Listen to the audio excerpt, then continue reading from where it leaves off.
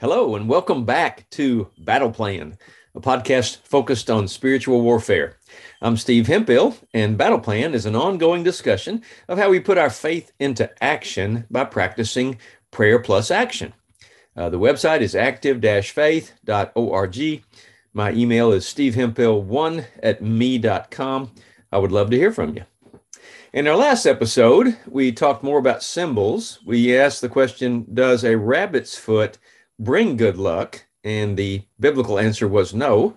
Today, we're going to discuss another symbol and common thing in our society today is tarot cards, T-A-R-O-T. I guess I'm pronouncing that right. Do tarot cards tell the future? Again, let's take a peek at Wikipedia for the answer the world would give to this question. Here's what it says. The tarot is a pack of playing cards used from at least the mid-15th century in various parts of Europe to play games. In the late 18th century, some tarot decks began to be used for divination via the tarot card reading and fortune telling, leading to custom decks developed for such occultic purposes. Among English-speaking countries, tarot cards are used primarily for novelty and divinatory purposes, usually using specifically designed packs. Some who use tarot for fortune telling believe that the cards have esoteric links to ancient Egypt, Iran, the Kabbalah, Indian Tantra, or the Qing, though scholarly research has demonstrated that tarot cards were invented in northern Italy in the 15th century and confirmed that there is no historical evidence of the usage of tarot for divination until the late 18th century. Again, notice the terminology used here: divination, fortune telling, occultic usages. Now let's turn to Scripture for some answers. Does the Bible even discuss this idea? Yes. In fact, beginning in Genesis chapter 44, verses 4 and 5 in the NLT says, but when they had gone only a short distance and were barely out of the city, Joseph said to the palace manager, chase after them and stop them. When you catch up with them, ask them, why have you repaid my kindness with such evil? Why have you stolen my master's silver cup, which he uses to predict the future? What a wicked thing you've done. Now, Joseph's master was a Pharaoh, and he was not a follower of Jehovah God, and he used a silver cup to predict the future. Isn't that interesting?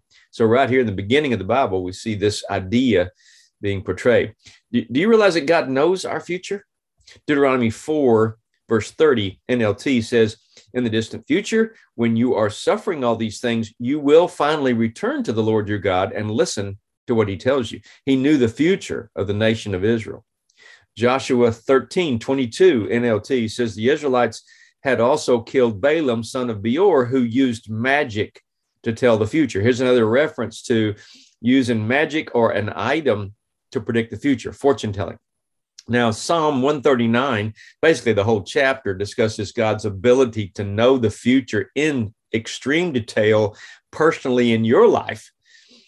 Read the whole chapter when you have a moment. But in the first 6 verses in the New Century Version, it says, Lord, you have examined me and you know all about me.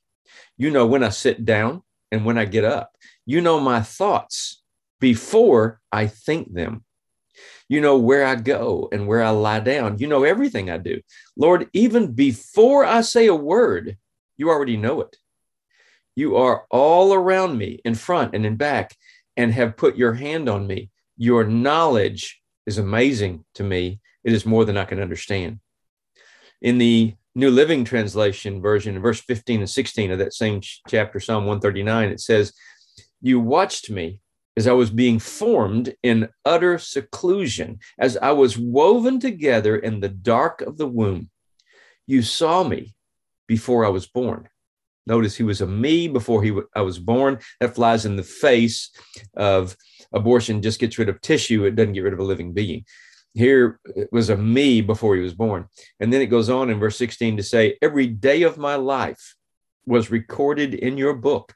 Every moment was laid out before a single day had passed.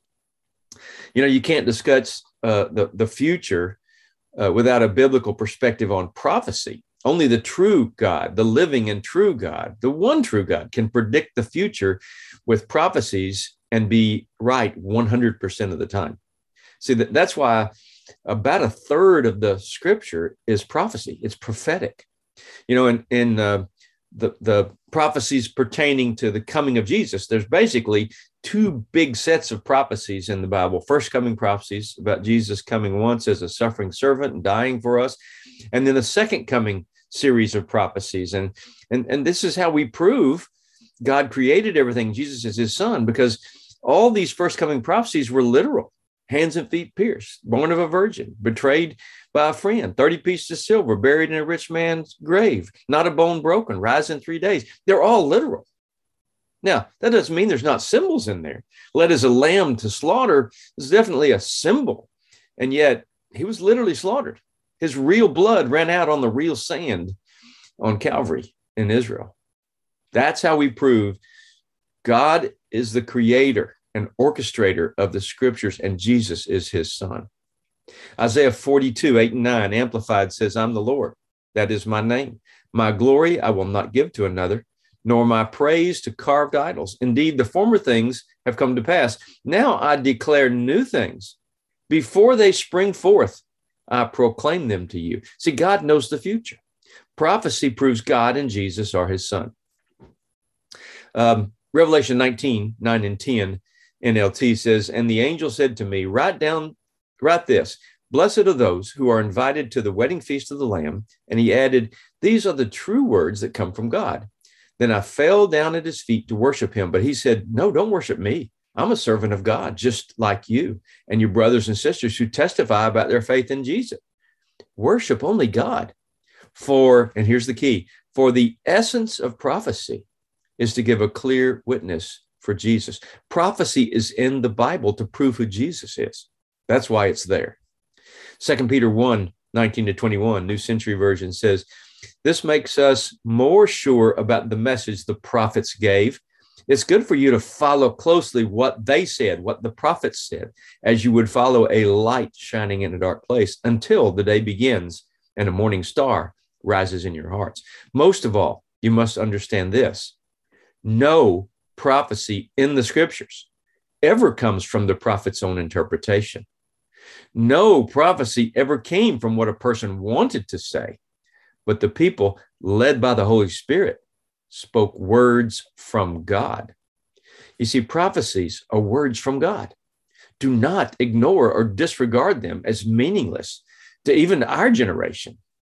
Do not consult a medium or spiritist, and do not seek knowledge about the future from any human beings around you. Seek only God. He's the only one who knows the future in detail in your life. So, in light of today's thoughts, let me suggest that part of your personal battle plan might be to get rid of any tarot cards you might have in your home. I know Christians who have tarot cards in their home. Encourage others to do the same, to get rid of them. Don't seek knowledge of the unseen or knowledge of the future from any kind of cards. And don't play around with this idea. Don't say, oh, it's just harmless fun. It is not. Even if someone tells you it worked for them, don't believe them. Its origin is not from Scripture, but it's from God's unseen enemies. Maybe you can pray about it like this. Lord, forgive me, and also please forgive all my ancestors from any connection with spiritists, mediums, or tarot card readers. I repent for any evil connections that I have made or that any in my lineage have ever made, and ask you to forgive us and end any and all connections to this evil practice of anyone in my past or anyone in my family's past. In Jesus' name, amen.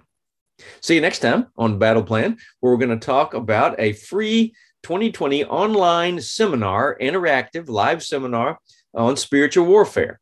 We'll start it in February. I'll give you the details in the next episode. Let me just remind you to keep praying, because prayer works. God loves you, and I love you. Have a great day.